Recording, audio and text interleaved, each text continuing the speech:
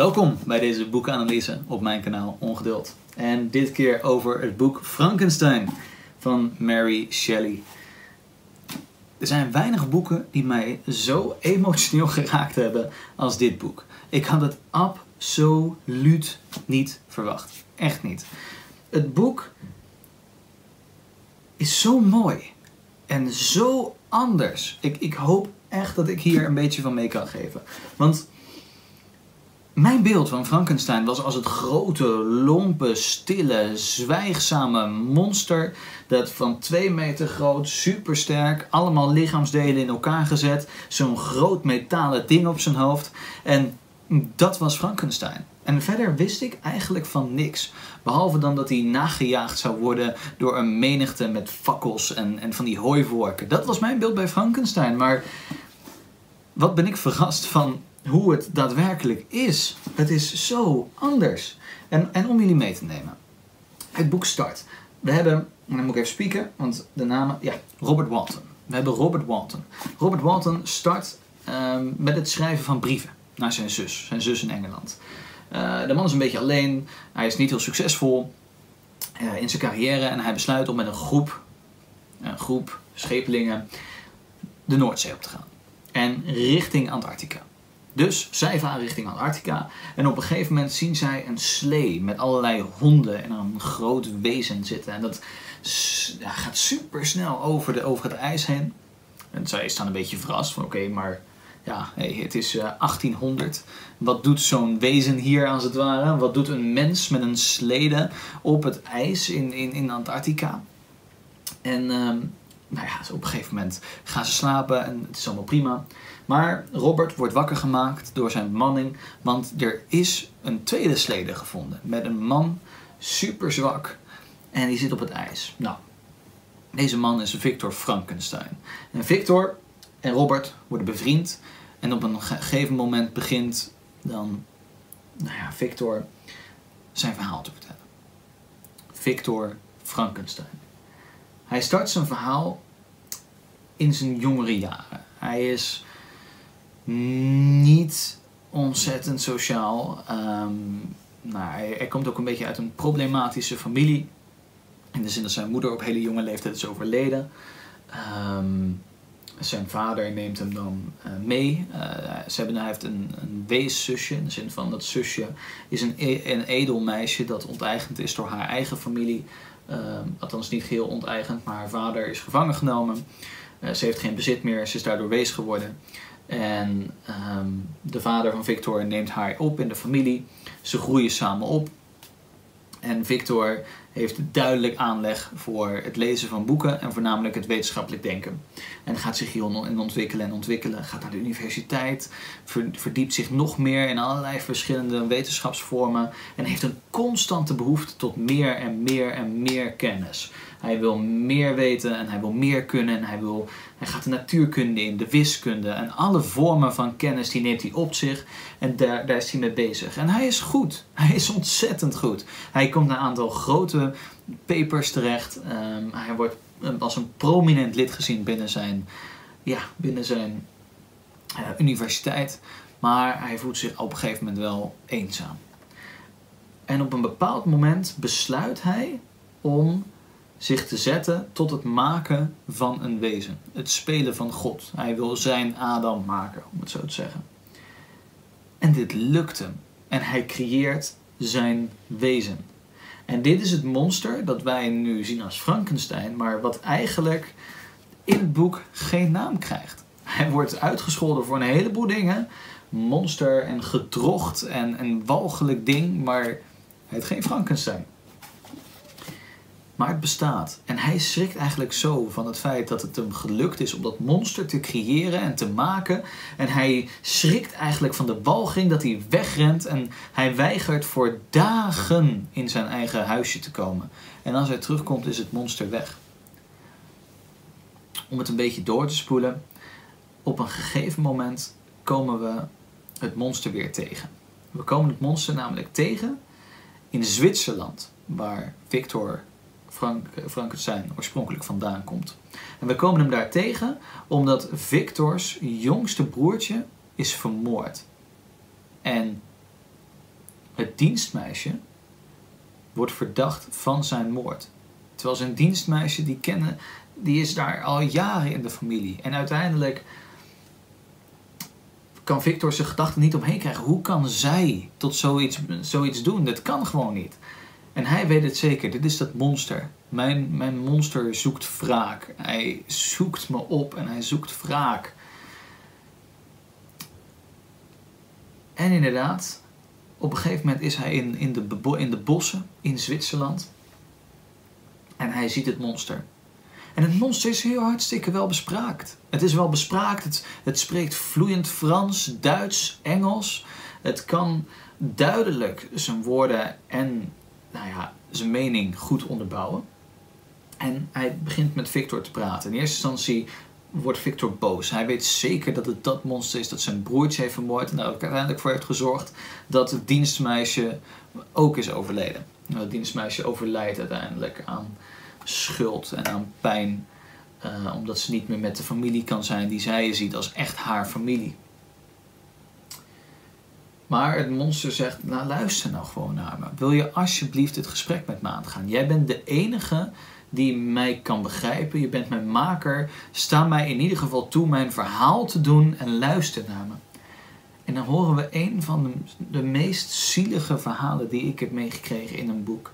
In de zin dat dit monster wordt wakker, kan eigenlijk niks, weet niet hoe hij moet eten, weet niet hij is overweldigd door zijn zintuigen.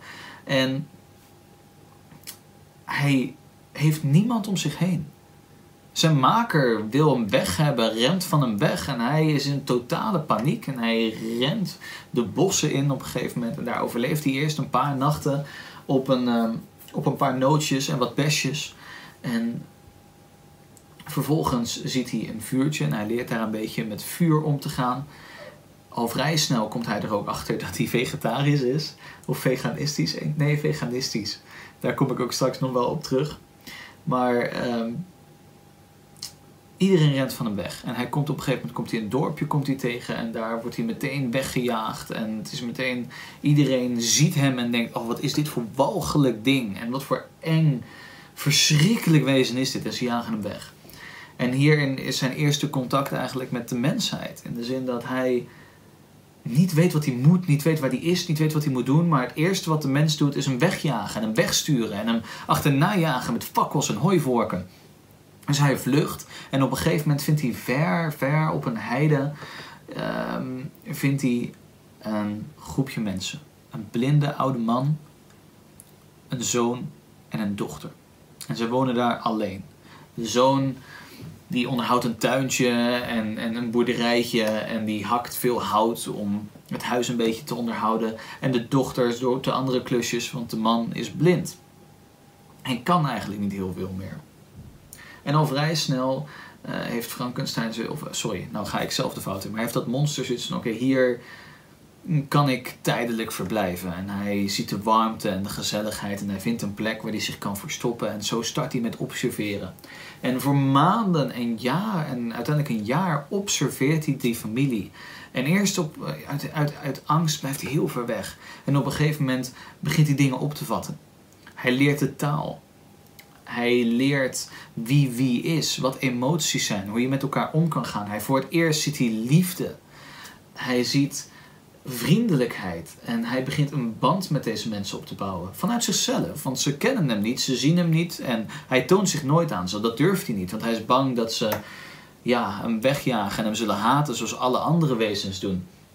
Dus hij blijft op afstand in de bosjes en verstopt. Uiteindelijk vindt hij ook een paar boeken, onder andere Paradise Lost en Het lijden van de jonge Werther, die hij leest, waardoor hij nog meer emoties als het ware tot zich neemt. En hij wordt ontzettend wel bespraakt en hij leert talen. En op een bepaald moment besluit hij ook de familie te helpen, door dan te zien waar bijvoorbeeld de juiste, wat ze bijvoorbeeld missen. Dus ze missen hout vaak. En die jonge man is uren bezig met het kappen van hout voor vuur. En dan besluit het monster om dan elke avond zijn steentje bij te dragen. En dan kapt hij wat vuur. Of kapt hij wat hout voor het vuur. En zo zie je hoe dit monster eigenlijk steeds meer zichzelf verbonden voelt met deze familie. Steeds meer een band opbouwt met ze. Zonder dat zij dat dan doorhebben. Maar je leert en je leest hoe verliefd hij als het ware wordt op dit geluk. Op deze goedheid. Op deze liefde. Op een gegeven moment besluit hij dan ook om de stap te nemen en de familie te benaderen. Maar hij weet bij zichzelf dat hij op moet passen. Want als ze hem zien, zullen ze hem hoogstwaarschijnlijk wegjagen. Dus hij denkt bij zichzelf, weet je wat ik doe? Ik wacht tot de familie weg is en alleen de blinde man er is. Want hij kan mij niet zien, hij kan niet oordelen en ik begin mijn verhaal zo. Hij wacht. De blinde man is op een gegeven moment alleen en hij loopt naar binnen. Hij doet zijn gesprek. Hij vraagt om hulp. Maar tevergeefs. Want op het moment dat hij het verhaal doet, komt op een gegeven moment de familie binnen. En die jonge man schrikt en gooit het monster naar buiten en slaat op hem in en jaagt hem weg. En het monster kan eigenlijk niks anders dan huilen. Puur gebroken verdriet van geweigerd worden door de mensen waarvan hij dacht dat als er nog een bron was van liefde en van goedheid in deze wereld, dan konden zij dat nog voor hem zijn en konden zij hem dat bieden. En dat wordt hem ontnomen. En over de tijd leert hij ook van de pijnlijkheden binnen de wereld. De ongelijkheid, de oorlogen, het leed dat mensen onnodig lijden. En dan gebeurt hem dit. En het verdriet wordt hem gewoon te veel. En het slaat om in boosheid en woede. De familie verlaat hem ook. Want ze zijn zo geschrokken van wat er gebeurd is. Dat ze gewoon het huis verkopen en ze peren hem. Ze zijn weg. En hij is volledig alleen. Volledig alleen. En hij vervloekt zijn maker. Hij vraagt zich af van, ik heb hier niet om gevraagd. Ik wil hier niet zijn. En niemand is er voor me. Er is niemand. Niemand geeft om mij. Hij vervloekt zijn maker. En op dat moment steekt hij het hele huis in de fik. Hij brandt het helemaal af. Hij sloopt het hele huis dat daar staat. En besluit dan naar Zwitserland te gaan. Want hij weet dat zijn maker daar vandaan komt. Dus hij gaat naar Zwitserland en op een gegeven moment vindt hij in de bossen een jongetje. En met het jongetje gaat hij in gesprek en hij heeft zoiets van, oké, maar hey, dit is mijn moment. Dit is goedheid. Een jong jongetje. Hij kan nog geen oordeel over mij gevormd hebben. En een jong kind is nog vormbaar, om het zo te zeggen. En ze zullen me misschien minder snel beoordelen. Dus hij pakt dat kind beet. En op een gegeven moment zegt het kind van, maar, want het kind schrikt en is bang en hij wil weg, maar hij wordt vastgehouden door het monster. En dan zegt het kind, maar doe mij alsjeblieft niks, want mijn vader is puntje Frankenstein. En dan klikt er iets voor het monster en het monster zegt van, dus jij bent familie van Frankenstein. En het kindje zegt, ja. En dan breekt het monster het kindje zijn nek, wurgt hem en breekt het en gooit het neer. En dat is het broertje van Frankenstein, Victor Frankenstein. En dat is de aanleiding voor Victor Frankenstein om naar huis te komen. Het jongetje had ook een medaillon bij. Dat medaillon was een afbeelding van zijn moeder. En het monster pakt dat medaillon op en stopt het bij het slapende dienstmeisje. Wat toevallig het dienstmeisje is. Dat dus uiteindelijk sterft omdat gevangen gezet wordt voor de moord op dat jongetje. Dus zo ontstaat al een hele tragedie rondom gewoon deze familie heen en rondom Victor Frankenstein. In de zin dat zijn wezen eigenlijk mensen om gaat leggen om hem heen. Nou, het monster eindigt dat verhaal. Eigenlijk dat gebeurd is tot aanleiding van de moord van het broertje van Victor Frankenstein. En vraagt aan Victor Frankenstein van, luister, kan je één ding voor mij doen? Eén ding. Ik voel me zo alleen. Ik ben zo eenzaam. Niemand zal mij ooit accepteren. Kan je een vrouwelijke partner voor mij maken? Iemand die is zoals ik ben, met wie ik samen kan zijn. Met wie ik voort kan leven. En ik beloof, ik zal naar Afrika gaan of naar een ander ontzettend onbewoond gebied. Ik zal daar blijven, maar alsjeblieft doe het me niet aan dat ik nog langer alleen moet zijn. En er ontstaat een hele discussie. En uiteindelijk besluit Victor Frankenstein, oké, ik snap het. Ik voel een soort verplichting. Ik maak jouw vrouwelijke partner en ik zorg ervoor dat jullie samen verder kunnen. En dan gaat het verhaal verder en we volgen dan Victor Frankenstein die dan die vrouwelijke partner begint te maken. En op een gegeven moment besluit hij, ik kan dit niet. Ik kan niet straks 2 monsters hier op aarde hebben. Ik moet dit niet doen. En dan stopt hij breekt het hele project af. Hij gooit het wezen dat hij tot nu toe heeft gemaakt in de rivier. En besluit, dit was het voor mij. Op dat moment komt het monster zijn kamer binnen en zegt, en is in alle staten, is manisch. Waarom doe je me dit aan? En het monster besluit daarom Victor te bedreigen en zegt, op jouw trouwdag ben ik er. Want wat jij mij ontneemt, ontneem ik jou. Victor besluit te vluchten, de zee op. En komt dan op Ierland terecht. Op een gegeven moment. En in Ierland wordt hij al meteen door een boze meute ontvangen. Dus hij is verbaasd. Hij vraagt zich waarom. Blijkt het dat er iemand vermoord is. En die is aangekomen op het eiland per boot. Blijkt het dat het monster de beste vriend van Victor heeft omgelegd. Op dat moment is Victor in alle staten en zijn vader komt naar hem toe en besluit tegen hem te vertellen van luister, ik word oud. Kan je 1 ding voor me doen en dat is Elisabeth, dus zijn weeszusje om het zo te zeggen, kan je met haar trouwen. Dat is iets wat ik ontzettend fijn zou vinden. Het is voor ons misschien een beetje apart om in te beelden. Gelukkig zijn ze geen biologische broer en zus. Sterker nog, ze hebben niks qua genen met elkaar te maken. Maar zijn vader vraagt dat. Want hij zegt, dit is het enige wat mij nog gelukkig zou maken in mijn oude leven. Nou, Victor besluit dat te doen.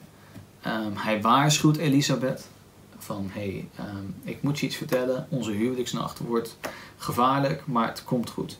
Hij besluit een pistool in te kopen en allerlei wapens. Patrouilleert heel de huwelijksnacht heen en weer. Maar het monster weet Elisabeth te vermoorden. Breekt haar nek, slaat haar stuk. Haar vader en de vader van Victor sterft uiteindelijk aan verdriet en aan de hoeveelheid dingen die tegen hebben gezeten. Dus Victor is alleen met zijn leed en met zijn monster.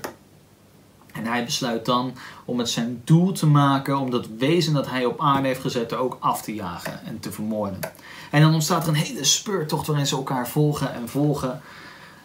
En het monster vlucht en vlucht en vlucht en steeds verder noordelijk. Ze gaan door Rusland en op een gegeven moment richting de Antarctica. En Victor wordt uitgeput en uitgeput en uitgeput en dan komt hij dus op die boot waar het hele verhaal mee start. En op die boot vertelt hij dus heel dit verhaal aan Robert, met wie het boek start. En uiteindelijk eindigt het boek met Victor die sterft op de boot, want hij heeft gewoon geen energie meer. Hij kan niet meer, hij is op, hij is uitgeput. Al het leed dat op zijn schouders ligt, hij wil nog, maar hij kan gewoon niet meer. Hij kan niet meer. En hij sterft. Dus ze leggen hem te rusten in een cabine. En op dat moment hoort iets beneden. Dus hij loopt naar beneden. En dan zit het monster daar. En het monster is weer manisch. Maar dit keer uit verdriet. Hij is gebroken. Hij is nu echt alleen. Hij heeft nu niemand meer. Zelfs zijn maker is weg. En hij voelt zich zo schuldig. Want hij heeft nu het gevoel dat hij alle doden op zijn geweten heeft. Zelfs van zijn eigen maker. En hij wilde goedheid. Hij wilde liefde. Hij wilde verzorgd worden. Hij wilde geliefd worden. En nu is er niks meer en niemand meer. En hij eindigt in tranen, dat monster. En hij roept naar Robert dat dit het einde is. En dat hij zichzelf van kant zal maken en zal vluchten richting het verre, verre noorden. En dat nooit meer iemand iets van hem zou zien. En dat is het einde van het boek. En dit is zo sneu.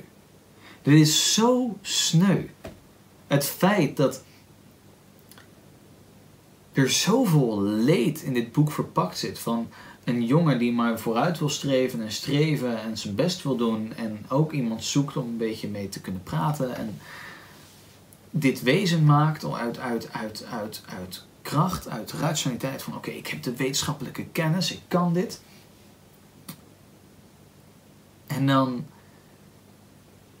uiteindelijk dit wezen creëert, schrikt, niet weet wat hij moet doen. En in zo'n dilemma en probleem en ramp terechtkomt zoals dit zich uit. De meeste mensen die ik ook heb leren, of tenminste die ik heb horen praten over Frankenstein, zeggen ook dat het boek eigenlijk 2 monsters bevat. Enerzijds het monster zelf, dat uiteindelijk de verschillende mensen omlegt en Victor zijn leven zo ontzettend moeilijk maakt. Maar aan de andere kant Victor zelf, die zomaar iets te leven, of het leven als het ware geeft en er nooit meer naar omkijkt, het helemaal verdoemt en uiteindelijk besluit om geen enkele vorm van menselijkheid te tonen aan dit monster en het gewoon te verbannen. In die zin denk ik dat ik me daarbij aansluit. Nou, een aantal dingen die ik bijzonder vond is, en ook qua interpretatie, is Mary Shelley is op zich is een ontzettend interessante schrijver. En ik moet heel even spieken, want haar ouders waren ook ontzettend, Dus we hebben Mary Wollstonecraft. Mary Wollstonecraft, de bekende feminist uit de late 18e eeuw, als ik het goed zeg, is haar moeder. En haar vader is William Godwin. En William Godwin is een bekende anarchist en ook dat woord kan ik niet uitspreken. Utilitarist? Nou, dat krijg je ervan als dyslect. Excuus. Maar haar vader en haar moeder hadden ook wel, voornamelijk haar vader had een heel positief beeld over de verlichting en over de kracht die technologie ons zou gaan brengen.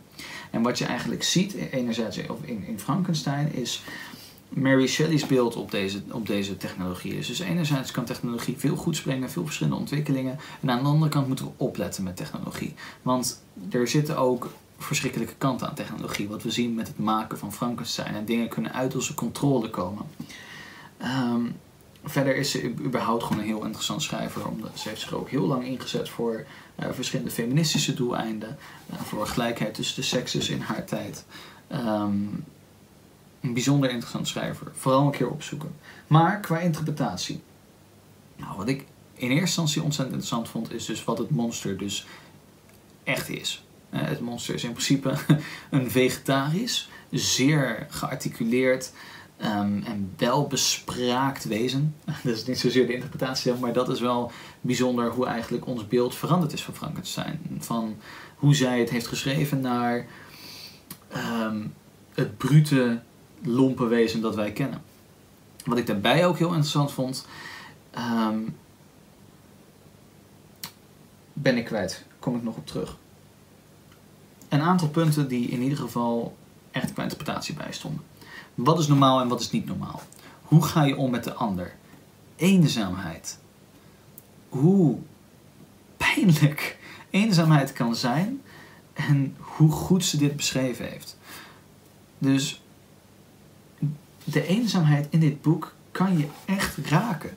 Ik moet eerlijk zeggen dat het me ontzettend geraakt heeft. Gewoon de totale paniek en pijn die dit monster bij zich draagt van het bestaan. En niemand om je heen die je kan beschermen, die je in je arm kan nemen, kan zeggen: ik ben erbij en ik zorg ervoor dat je een goede start hebt in het leven. Ik draag je mee, als het ware. Dus eenzaamheid. Gebrek aan verantwoording. En hoe belangrijk het is om verantwoordelijkheid te nemen voor dat wat je hier doet en wat je hier op aarde zet, als het ware. En dat zal dan meer richting ouders zijn, maar ik zelf heb er ook wel over na moeten denken. Dat hoe belangrijk het is dat je verantwoordelijk neemt voor de levende wezens om je heen. Huisdieren, familie. Huisdieren en familie. Mooi lijntje. Nee, maar huisdieren en familie. En voornamelijk bijvoorbeeld huisdieren, omdat je die echt tot je neemt. Ze zijn volledig van jou afhankelijk. En wat nou een monster maakt. En hoe je dan inderdaad omgaat met de vreemde ander. In de zin dat dit monster eigenlijk gewoon liefde zocht. En weg wilde van de eenzaamheid. En niemand het gesprek met hem aan wilde gaan. En niemand er voor hem wilde zijn. En ieder die hem zag, eigenlijk van hem wegkeerde en op eerste zicht al van hem afkeerde en zei, dit gaan we niet doen, hier willen we niks mee te maken hebben. Dat zijn een aantal hele mooie boodschappen die je in ieder geval uit het boek kan halen. En ik vind het zeker een hele mooie Halloween klassieker. En ik hoop zeker dat nog een aantal van jullie het boek gaan lezen. Vooral nu het Halloween is. En doe het, want het verhaal is complexer en mooier dan dat we misschien denken. Goed. Ik hoop dat enkele van jullie het lezen. Ik hoop ook dat jullie, als jullie mij een gunst willen verlenen, de video willen delen, willen abonneren op dit kanaal. Misschien een reactie achter willen laten. Dat vind ik altijd super leuk. En een like willen geven. Dit zijn allemaal kleine dingetjes die mij ontzettend helpen. Want het zorgt er allemaal voor dat het kanaal weer net wat groter wordt. Net wat meer mensen treft. Die wellicht ook geïnteresseerd zijn in boeken. En anderen die het misschien kan inspireren om de boeken op te pakken. Dankjewel daarvoor. En tot volgende week.